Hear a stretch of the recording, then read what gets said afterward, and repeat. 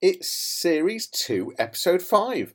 In this episode, I talked to Nathan Clark from one of Leeds' great institutions, the Brudenell Social Club, talking about gigs and events and how the COVID crisis has really hit the industry hard. I hear some of the amazing people Nathan has met and how ingrained in the music industry he is. Thanks for being a fab listener, and don't forget to subscribe. Welcome to the Johnny Ross Audio Experience. I'm Johnny Ross, founder and digital marketing strategist of Fleet Marketing.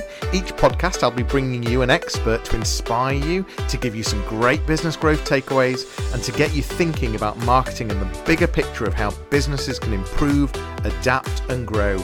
I look forward to sharing this with you on each podcast, so here we go.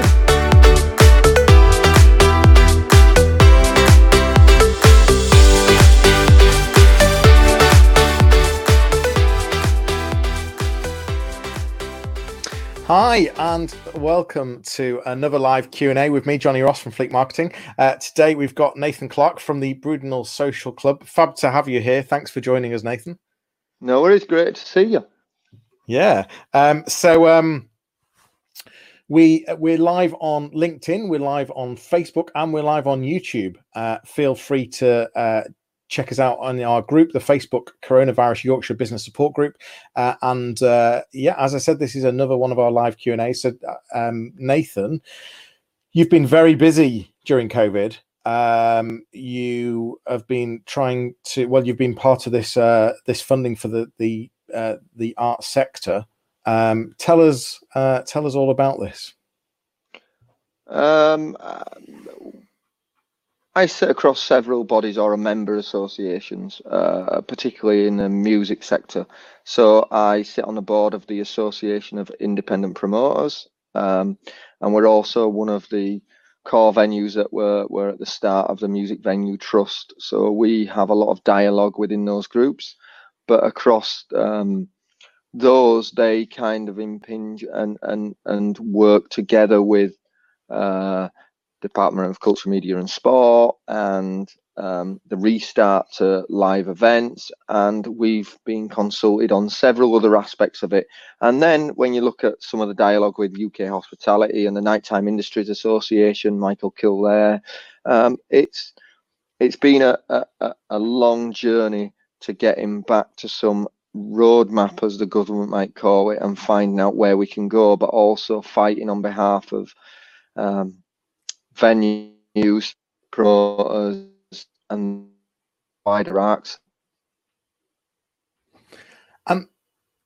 Sorry, my sound went for a second there. Nathan, I also wanted to ask you, where are you? You were born in Leeds, weren't you? Is that right?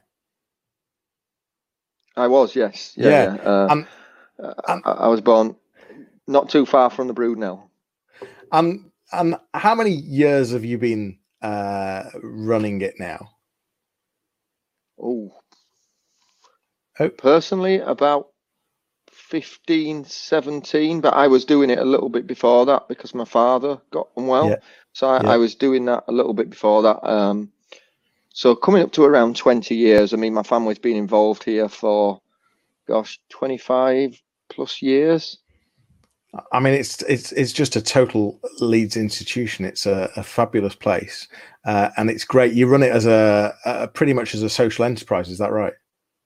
Yeah, I mean, a lot of the income that comes in goes back into renovation, building blocks. So if you look at the cost on building what is the UK's only purpose-built venue in the UK in the last 25 plus years, which is a community room built onto the Brudenell.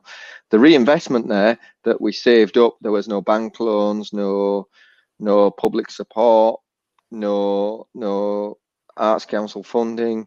That was saved through years of prudent, business planning, and went into a project that will never ever return its input, but went for the better of the building because it provided a disabled toilet, a new toilet block, a room that can be used for several other things. It's been used for films from the Hyde Park Picture House to a community clothes store to record fairs. Not just music, it's given us an overall kind of different perspective on what we can offer. And you've had some. I mean, have you had 10,000 performances? Is that what you were saying? We were talking earlier. Is that right? I was saying 10,000 artists in the last 5 years. We have 10,000 artists in the last 5 years. Yeah, so That's if you look at crazy. it and you go, there's over 500 events a year. Some of those are all dayers that might have, if you look at Live at Leeds, where you've got 2 rooms running and you've got what 12 bands in each room, that's 24 bands in a day, or artists, and you go like some of the bands have got 6 people in, some are a solo, or you might go, okay, when we've got 2 nights where you got 2 events on and there's a solo in one room and a 12-piece band in another, and then a support act. You look at the breadth of people, genres, talent that comes through one building. It's completely mind-boggling, and it isn't set and pigeonholed in one genre or one place. And then there's the days where we do the Made in Music mini gigs for kids on a Sunday, working with that organisation, and that'll roll in at 10 o'clock in the morning and go through till 4 o'clock, and then we'll have an artist coming at 4 o'clock, and you'll have a gig at the night. So you're doing 2 or 3 different things in a day, It's crazy. For people that are watching, if you've got questions for Nathan, please do ask. And if you're watching this on replay, please use #replay so that I know, and that would be really helpful. Nathan, the Brudenell Social Club has been through some serious ups and downs over the years. Everything from noise complaints to the smoking ban to license changes. COVID can't have been any more difficult. It's provided a different challenge. Is the emphasis? I think we have to look at the Brudenell as saying, yes, we're very lucky in the land that it has the availability of outside space in the car park. What opportunities is presented as currently being able to utilize the car park for outside areas for socially distanced, a massive socially distanced pub essentially. But when your income goes from everything to zero in a day, and you're told don't go to pubs, theatres, music venues and everything else, the public narrative, and then it's also looking at the future of how you build trust with your audience again and the followers and what we can do to get there. It's not only the instant challenges of finance that come into it, it's the challenges of building a relationship, keeping an affinity with your audience. How can we also, not just that, but realize that our space is important to the artists that see it as their incubator? How can we utilize our platform to support art direction and communities like the Social Distancing Club t-shirts and brands that we did and raise funds for artists in the local community? So it's about raising and realizing that we're not one isolated cog that needs to look after itself as a shop or a business, that we're actually part of a much bigger ecosystem, that we can play our part in affecting everyone and that everyone affects us, and hopefully that transition can feed into like this living thing that we just feel we've got a social responsibility there as well to do that. So as well as looking at the best practice and overall of the music industry, the art side of it, the sector package, what can we do for our immediate community here? And when you look at it and you've got a noise complaint that might stop live music, that isn't going to stop you generating income as a pub necessarily. But when you've not been able to earn and the income stream is zero, you have to be very flexible then of how you can look to the future and plan and prudency and business planning, and think about how are we going to work together with various other businesses to support each other in the long term. I want to dive into a couple of questions that people must want to ask you, or you must get asked all the time. But I really want to come back to this community and the much wider live music ecosystem, etc. But you must have met some amazing people who are the standouts? Who are the bands that you've made a big difference to? Who are the really amazing people? There must be so many. Who are the standouts that you've met? It's difficult because personally, I don't get fazed by people that come in. I think that there's a good relationship in understanding what they're coming to and where it is, and that everybody from the local artist will get treated in the same way as Johnny Marr. And it's great to meet Johnny Marr and his support and affinity to the venue and how much he enjoyed it. But it's also great to see if you look at it and take someone like the Cribs, who 15 years ago from Wakefield were coming and playing on local all dayers and grew, and we did their first album launch and their second album launch, and they've come back to support us several times. And there's a personal relationship there, and you're proud that they have that and they have that feeling of connection there. But the guy who does their artwork, Nick Scott, still keeps in touch. The people who do their mastering and recording at Greenmount Studios in Armley are still regulars. So it's not just about the artist, it's about the whole, the artist tour manager that keeps coming through. And I think you build the relationships with everyone in the teams and like I say, in the whole kind of music industry, whether it be the agent. So yeah, I don't think there's an initial person. I've got my personal music favorites where I'd go, John Dwyer from the OCs, Alan from Low.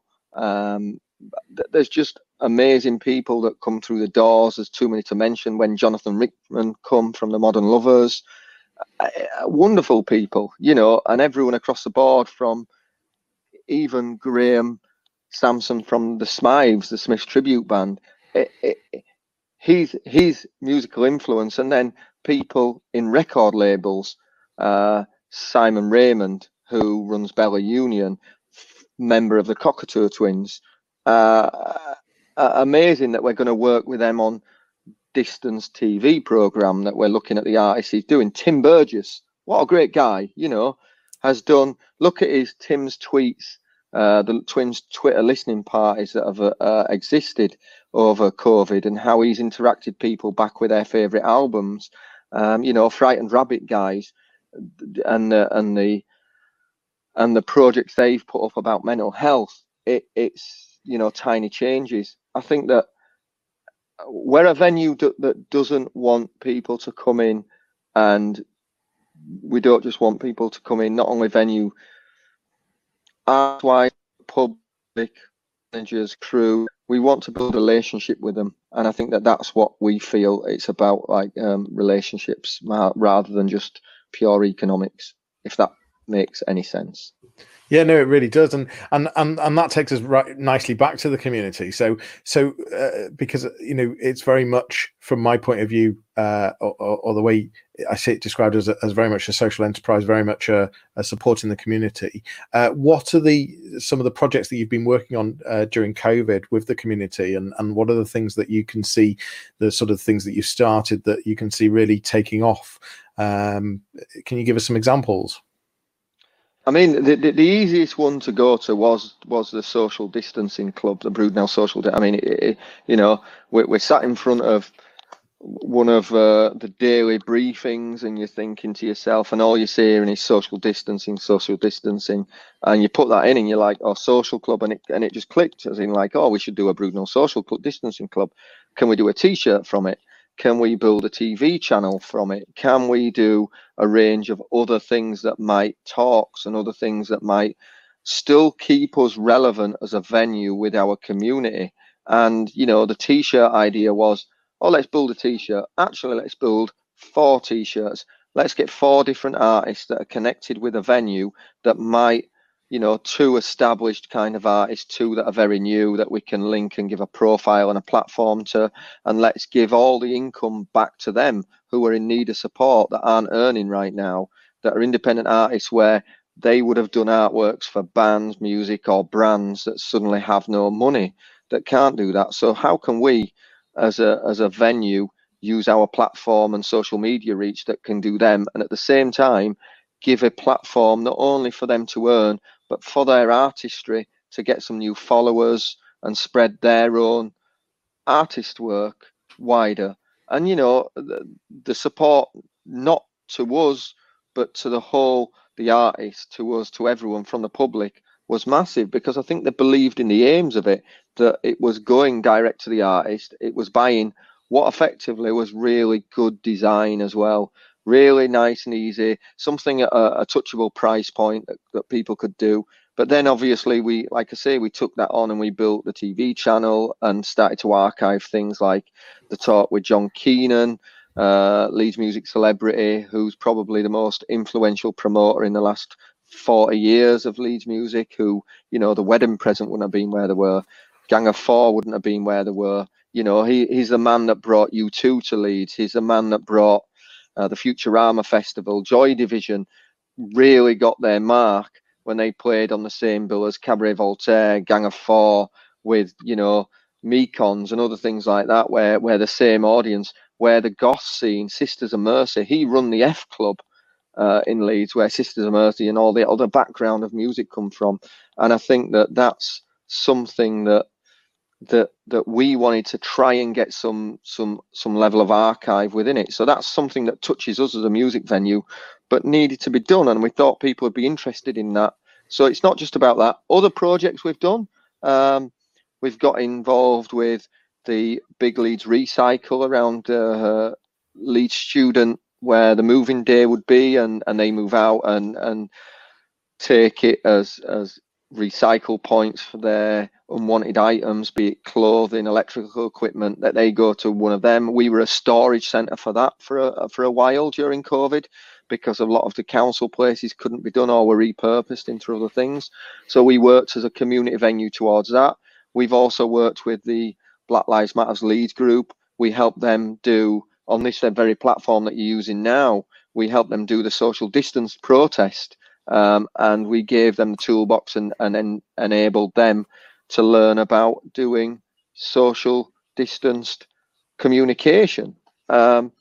There's several different things, and then beyond that, you know, working on a political level for the music kind of package, and with our own staff, you know, keeping them on furlough, bringing them back slowly, regenerating as a pub, a big social distance pub, and how can we work within the guidelines safely to do that. Tourmaline Films, Andy has asked a question. What marketing objective has been your priority during these times? What's been your marketing objective? I think essentially, when we take it on a really basic level, it's been making sure that the Brudenell and the artists and the ones that we have an affinity with remain relevant at this time, that they're not forgotten, and that we can give some level of interest back and of what we're doing, whether it be local artist playlists on Spotify or wider national playlists. What's new, what's coming out from artists, when is the new Fontaines DC album coming out, how can this be great for you to listen to? So suggestions musically, but also, you know, what's going on in Leeds. So we will put up a weekly what's on list, like the quiz, Mick Artistics quiz today or tomorrow. We will talk about, you know, what's happening at Sheaf Street, their events going on, what's happening with Music Leeds, or what's happening with at the West Yorkshire Playhouse, or the Royal Albert Home films that have come on. I think we've wanted to do a much wider kind of range of things that have been relevant, so that it's about us connecting with other businesses, but essentially us remaining relevant in this period where we cannot be relevant because we haven't got any footfall. We were closed. How do we maintain that level of communication via all levels of social media and other words of mouth? You know. And has the TV channel worked, do you think? Have you seen engagement? Oh, I mean, you know, you look on there and you look at the Kaiser Chiefs B-side one that had, you know, 10,000 people view it in over a day. Not just because it's the Kaiser Chiefs, but because it went out like you're doing now over several platforms. So someone who didn't necessarily want to sign up to Facebook or another social media could watch it on YouTube where you didn't have to sign up to it, and could be archived on that. And that's something that people can reference back to and can be viewed more. I think that, yes, they definitely have. And we wanted to range that event, not just around, like I say, archiving and talking with John Keenan about the history of Leeds, but around things that are going on now. So like the Kaiser's B-sides, and they previewed a new song that had never been heard before there. And that's all because of our relationship with them as a local band, and not just a local band, but them as local constituents and residents. You know, Simon lives up the road, Whitey lives around the corner. It's like it's keeping our whole area together and supporting one another. So yes, the relevance has been most important. That's what it's been for us as, if you want to talk at a crude level, as a brand. Yeah. I mean, you mentioned Kaiser Chiefs. They did a secret gig with you, didn't they? And as did Franz Ferdinand. Are you allowed to tell us any secret gigs that might be coming up next year? I don't know. At the moment, it's really impossible to do that. There's going to be a different project launched called Back to Their Roots that isn't directly us. It's part of Music Venue Trust and Band on the Wall and some other agencies that are talking about artists going back to venues to play one-off shows and other things. And we're not saying it's necessarily here, but what I'd love to see is all venues being able to take part. So not only in Leeds, across the UK, where you know, us that are in a privileged position with a venue as says can give back to others as well. So we will champion all venues on that, and I think that's quite important right now. Certainly for the community aspect. If there's any time that we should realise supporting one another, it's through this period. Yeah. So yes, there are projects going on, but no one can set the deadlines because we don't essentially know when or how that can be. How it can look. Does a socially distanced live gig work? No, is the easy answer. And I can tell you now, on this morning, there was the government came out when they talked about the August the 1st reopening date. They've done 2 or 3 pilot shows, but they've all occurred in really large orchestra. One at the Royal Albert Hall. That doesn't relate to where you've got a seated venues. Audience. or you know, where the ticket price, what would the ticket price be on something like that, you know? And when you look at it and break it down, it's just like, this does not work. Why would you want to be an artist that plays to 40 people in a 400 cap venue, we're all stood apart, that there's no atmosphere, it's sterile? Just because you want to play, it doesn't mean it can work. And then economically it does not work because the venue does not get the backing. And how we so essentially, no, it doesn't work. The guidance where it's talking about law doesn't work for live music because it's got to be at a certain area. And then it's basically for question and answer, spoken word, different that types of event that are allowed to open. Cinemas, you know, that's where the guidance goes to. Can we show a film? Is it going to get people transmitted? So the guidance is all about the transmission of aerosols from your mouth and nose. That's where the dangerous points are. So within that, that's why it's all about live music doesn't, because it raises the voices, it encourages the pillars of music, which would be, you know, dancing, socializing, getting close to each other, watching the band, singing along. They're the things that essentially go against what are the pillars of what they're trying to stop with COVID. So live music is one of the biggest, was the first to go and will be one of the last to come back. So in the arts sector, it needs more of a specific directive to it than other art forms, maybe. I'm guessing Leeds United becoming champions was also a not helpful for COVID. I think maybe not, but I'm a big. I mean, I sit here with a square ball. Leeds United supporters. I know it's why I've asked the question. but what I see about is, you know, take out a lot of others and look at it on the mental health side of it for the city. It's given a huge raise of lift to the city, and you know, take out of whatever may have done distant wise in the city centre. look at what this impact will have over the next 2 to 3 to 4 to 5 years on the city, what it will bring in, not just economically, but the views and the eyes of the world back to Leeds as a city. How will it be viewed, and the overall kind of euphoria that's created? I think that you cannot, where in the dark times of people, it really needed something like that for our city. And I think that as much as we can talk about other aspects, I think that it's a massive boost to everybody. Yeah, and I And if you totally want to talk understand about marketing of it, it's the perfect opportunity for everyone in the city to embrace it and move across and see. Certainly as a football fan, I'm all for embracing every bit of marketing opportunity that we can get from this. Yeah, you must have been absolutely chuffed this week. I mean, it's a week to go into it. It's a week-long party, promoted Thursday. Thursday, yeah. Or was it promoted Thursday? Or was it win at Barnsley promotion Thursday? No, win at Barnsley Thursday. Promoted Friday. Champions Saturday. Play against Derby, your enemy from last year, on Sunday. Big party. Lifting the cup tonight. It's like the story goes on. Yesterday the Adidas kit deal comes in. There's a marketing point to go from Leeds United, and I really love the marketing. If we talk on that, I really love the marketing that Leeds did, where they didn't go out just on a whole with it. Who did they go to? They went to Burley Banksy. They got him to put it and paint on the wall. The whole video side of it. That is where the club, I feel, has on a marketing point, connected the roots and the people to the club, and that's what I see certainly reflects in our business too.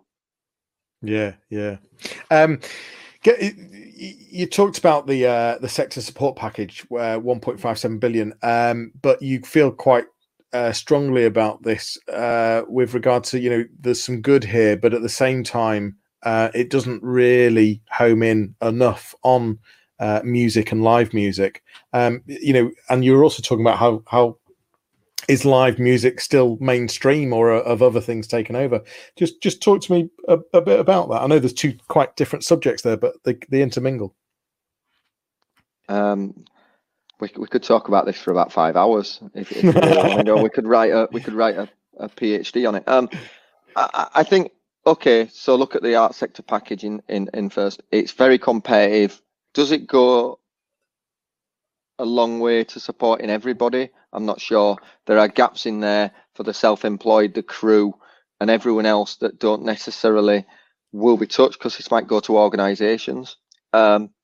We, as me sitting on the board of AIP and being very much active within Music Venue Trust and posting out the letter for the open letter to the government for support, and then pushing the Let the Music Play campaign. There's going to be another campaign on Let Us Dance tomorrow. Those campaigns aren't about saying, let us play music right now. Those campaigns are about saying, let us play music when it is safe and responsible to do so in an environment that everyone feels comfortable in. And if we're going to protect music and art and other things, then we need some kind of bridging period and support. Whether that isn't just financial, it can be other ways that the government can do that, via licensing, via reform, via rateable cuts towards the art sector, via the VAT cut towards the art sector. So we had different asks as a sector towards that. We achieved some of those asks, but we also believe that the mechanisms that go in with that, and the makeup of the focus towards high art forms and other things needs to be reevaluated and relooked at. And that goes on to the point where you were talking about music in a focus, because I think that, what typically, where 25 years ago, 30 years ago, I was saying, 30 years ago, Channel 5 come around. 25 years ago, digital TV, Sky TV come on. It was B Sky B, and 30 years ago and whatever else. And it was what 22, 23, 20 years ago that the Premier League started. And you look at on-demand television coming, and then you look at the increased funnel of on-demand entertainment and how we can communicate with each other. You know, MySpace has been dead, what, a couple of years now, and you look at the move on from MySpace to Facebook to Instagram to TikTok to where we are now, where how we're even speaking to each other and communicating with everyone in the wider world. We'd have had to come and meet in a certain place, film this, get this out there, put that out on a channel that people have had to subscribe to and whatever else. We can do it at the flick of a switch on a laptop or on a phone. That doesn't encourage people the need to go out and have social interaction. As humans, we are social beings. And if that funnels open much wider on demand, then music as an economic sphere and people going out to watch that new band that they'd never heard of becomes more difficult to encourage people to go to. And as the funnel has opened up, that's why you've seen digital print magazines, you know, Top of the Pops ended because you could listen to anything you wanted. The NME ended in print. Q magazine only this week. Yeah, I should have talked about that Q magazine. I mean, that's a huge thing, isn't it?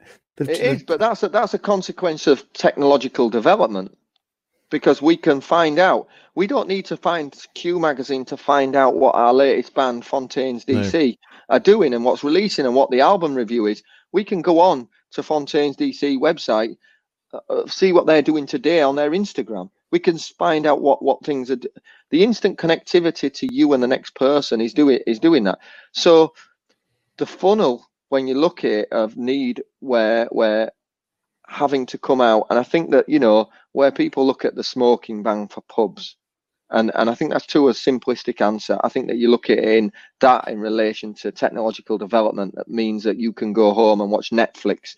I mean, Netflix hasn't been around forever, but we've got Netflix, Amazon Prime, Now TV, you know, the BritBox and everything else that is suddenly just opened up the world of you personally connecting and finding your own entertainment, that you had to go out to the theatre, to a comedy club, to the Brudenell Social Club, to everywhere else to maintain that level of connectivity to an artist or some kind of entertainment. And that has put, this is where I think the gap between the high art forms that were set up 25 years ago with Arts Council and the funding mechanisms there, that doesn't necessarily work in a modern world, and it needs to be reevaluated, not only on a local level from councils, but on a national level and on an international level, of how we're going to maintain, you know, the melting pot of culture, and how we're going to protect that, and how we're not only going to protect it, but we're going to enable that to be entrepreneurial, keep people who are really passionate about that in the scene, and give them the areas to work to kind of where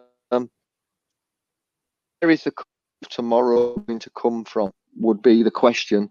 And if only the high art forms, you know, the Royal Opera House that gets £96 million every 5 years and subsidised by 250,000 a week, where are the grassroots that actually find the lighting engineer that works there, the makeup artist that works behind the bar at the Brudenell Social Club, that then went on tour to be a makeup artist for the Lion King or something like that, while they were supported through university and college? Those things that come through grassroots venues, promoters and artists, unless it's reevaluated, then not only, yes, saving the crown jewels of high art is important, but the infrastructure behind it will start to fall apart. The festivals, where the crew aren't supported right now in their positions to get to the next stage of 2021 festivals, if they don't happen, the crew have to go out and find other jobs. And if you lose them, you're never going to get them back. So, you know, some of the crews, besides the armed forces that went to build the Nightingale hospitals, were crew that built festivals, because they're great at rigging and putting up other structures. So they were the ones that were called for in those times through the Crew Association. They're the ones that are linked to the music industry. And if you don't support those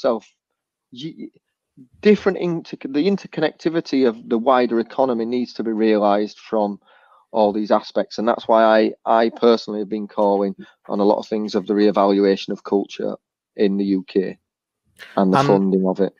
Yeah, and you're doing a lot of campaigning for local government and national government to make some big changes, funding, etc. How are you going to ensure that you still are the talent incubator of for local musicians? Personally, we can only do what we can do. So we will try and be as prudent and work with everybody. I mean, we are reaching out to local artists all the time, seeing what we can do. I mean, we're obviously keeping abreast of anything that we can. So only today, Arts Council reopened their supporting grassroots music fund. We will certainly be looking at that for the first time, and putting in our first Arts Council application that we've done for an actual fund. We've never had one at the Brudenell Social Club. I would argue it's long overdue, but we are going to explore that. We will look to get support from the COVID fund, because it's okay opening as a largely distant pub, but where do we support that audio engineer that needs to go to make the band sound good? How are we going to replace the speakers next time if we've not got the backup of that? And the fact that, ingenuinely, alcohol goes to fuel the arts community, and that shouldn't be the case, or music particularly. And economically, can we find better mechanisms of doing that? And it might be through VAT cuts within certain sectors. Where does the VAT actually lie? How should it go to support things? So yes, I think that there's a much wider discussion to have, and that we are keeping on board and looking at other revenue streams within that. Have you managed to create any other revenue stream so far? There's the t-shirts. No, not besides reopening as a pub. I think we've been very. You talk a lot about merchandise and how that's that really gives to the grassroots as well. So I know I've asked what other revenue streams, but also you're really quite passionate about merchandise as well, aren't you? Yes, but I think that you've also got to realise that the customer or the audience in your community only have so much money that they can give and that they can spend on stuff. So if we utilised one opportunity to support wider artists, I feel it's difficult to then go back and utilise something else. And we've been really, really standoffish from not asking for any crowdfunders or public support or anything like that, because we feel that we've utilised the government furlough scheme up until the point that we can do. We've utilised, we managed to get hold of the government grant for hospitality, the 25,000. So we got that to cover, standing charges, refuse, other kind of things. I'm guessing it didn't last very long. No, but essentially that helped. So while we've got help like that, we don't feel that the audience that we have, they've got their own issues, and we feel that that's more important. And actually, that we feel a responsibility that if we can do something to help that, then we will. But I think that we should, look at it in a tandem. And until that point comes that we feel we need to ask for help from the wider public, then we would happily do so. But I don't think it's the right time, and I think that we recognise that everyone's in a difficult position, and with potential, layoffs and redundancies and other things, that actually the wider community's got their own issues, and that's important, and that we're one part of that, and that we will try other things to generate income, like turning the car park and closing it off into a large distance pub that's safe and spaced apart, and using an app to do that. So we've been quite entrepreneurial in that way, and just looking at how we can do other things. But I think that it's now coming to the point where the sector's opening up a little bit. It might be that should we need to raise funds to get a sound engineering screen, do something on stage, that's where we'll have to look at, this Arts Council fund and other aspects that we will need to support that. So yes, where it's an everyday evolution of building blocks to get there to the next stage of hopefully reopening fully again. Yeah. Richard Mitchie's just said, good to see you, Nathan. Yeah. Thanks for joining us, Richard. You've got on your website, you've got acts in September. You and onwards. Is there any realistic thoughts on when you might be reopening at all at this stage? For live music. For live, I meant that. Sorry, I meant that. Yes. Yeah. Yeah. Sorry. I think that there is the whole period of putting in shows is definitely very fluid right now, if that's the use of a term. It will move when it needs to move. If an artist cannot play, we will find a new period that they can move into. We will find opportunities that they can move into, and we will try and make sure, because we realise that the artist, the manager, the agent hasn't earned any money during this period either. So the sooner we can get back, not only to our self-restarting, but to supporting them, we will do. And so that period is not set. I think that we were looking initially from the government's and DCMS's output last week, where they said the first for indoor events, and that guidance doesn't really go for live music because of the several aspects. The stage 5, where he was saying we hopes it up in November before Christmas. So I would look to hopefully this side of 2021, but that doesn't allow you to look at it in a professional term, that we can get the tickets up, get the lead time, get people in to trust it. So I think that it will be smaller, localized artists that we can do. It might, sorry. There it might have been, localized artists in a local area that we can then work with, because being able to instantly work with them and find a day, we can't work with international touring artists, because getting them here, routing a tour around all the venues, getting the marketing out there, encouraging people to come back. Again, this is about building people's affinity and trust into going back into music venues. And we've got to do that slowly. And if that's working with local artists in the first instance, that we can get there and we can announce a show next week with somebody like Nick Artistic, then we can do that, and they will have an instant audience. But getting people to believe that they are going to travel from Manchester, Newcastle, Liverpool to watch an artist that's coming from Mexico just isn't going to happen realistically in 2020.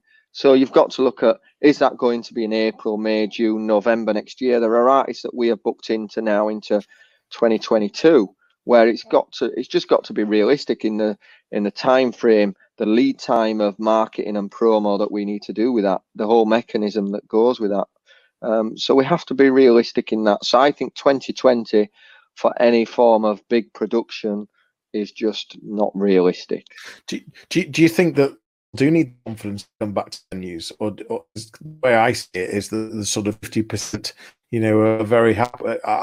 I'm feeling that at least 50% can't wait. That's not what the data says. So this is the other interesting thing. So as part of being on two different things, the Association of Independent Promoters went out to its promoters that put on majority of the grassroots events in the UK, and we did a big survey, and of that part of survey,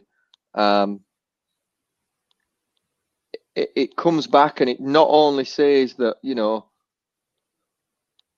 sorry, I'm going to step back one thing. Music Venue Trust did a public survey. We posted that out from the Brudenell, so did several others. 30,000 people responded to that survey. Wow. From now until October, I think it was in the first instance, only 16% of people said they wanted to come back. They are the people that shout about it. It goes up to 30-something% in August, September. And by October, November onwards, it goes up to 70% that were encouraged about coming back. Now, in any business, even if you said we're going to have a 24% drop off, reflect it the other way, and you go, it's not good. Yeah. How can you do that? So looking at it and going, 74% said they're going to come back. That's great, but economically, it's a disaster. And then you look at it and you go, okay, then that's what we found from that. Move over to the and saying, I'm only going to put on, a third of the events I would have done, because I don't want to take the financial risk either that I would have done before because of the potential losses that I've got. How can I get back there? So if you've got this twin thing with promoters not wanting to take the risk, audience not wanting to come out, you've got a much longer tail, long tail effect of it. That actually it is about building consumer confidence. It is about putting on those shows. It is about reinvestment, and it is about building overall sector confidence. And that necessarily the ones that aren't talking about this and shouting about it are en masse. And what we also have to, same in the hospitality trade, what we have to consider is what audience behavior has changed in this. Have they found other things that a gig go that might come to a gig twice a week at various venues? Have they found something else that they go, I might just go once every 2 weeks now because I really enjoy watching this? Or, I've got involved in some other art form. I've learned how to do gardening or something. You've just got to look at it. Or, on a hospitality level, restaurants, you couldn't go out to eat in restaurants, so you had to learn to cook at home. Those people who did that might have got a new revitalization in cooking. People who went to work and took, and ate out sandwiches, have they learned to make their own meals? What's the knock-on effect of the whole economy within COVID?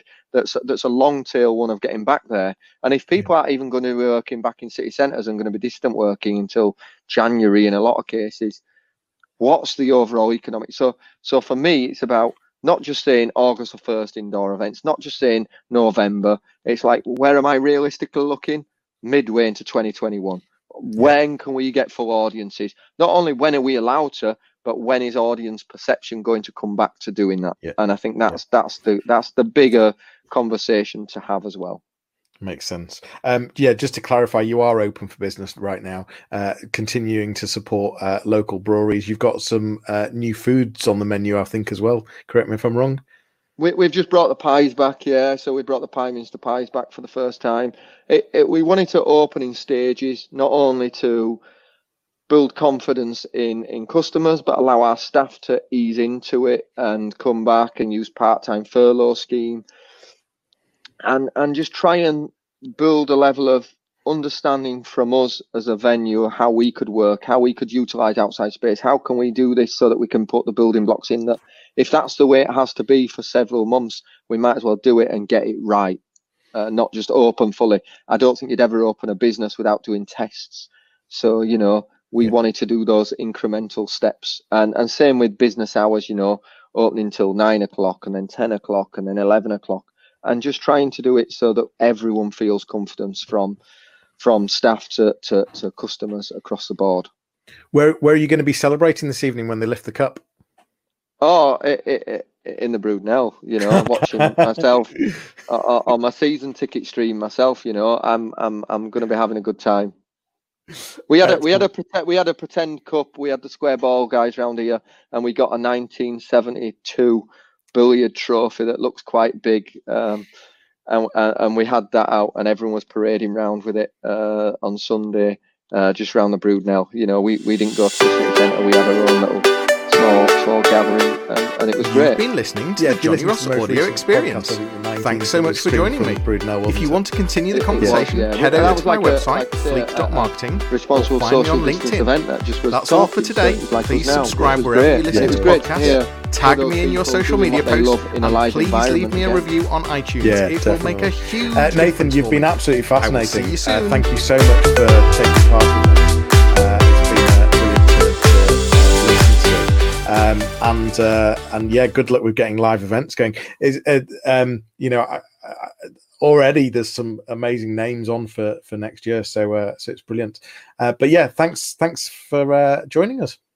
No worries. Thank you as well. Thanks for a good, interesting chat. Pleasure. If you've been watching and you want to see more, join us in the Facebook group, the Coronavirus Yorkshire Business Support Group. Please like, share, and comment on this, and we'll see you again in the future. Take care.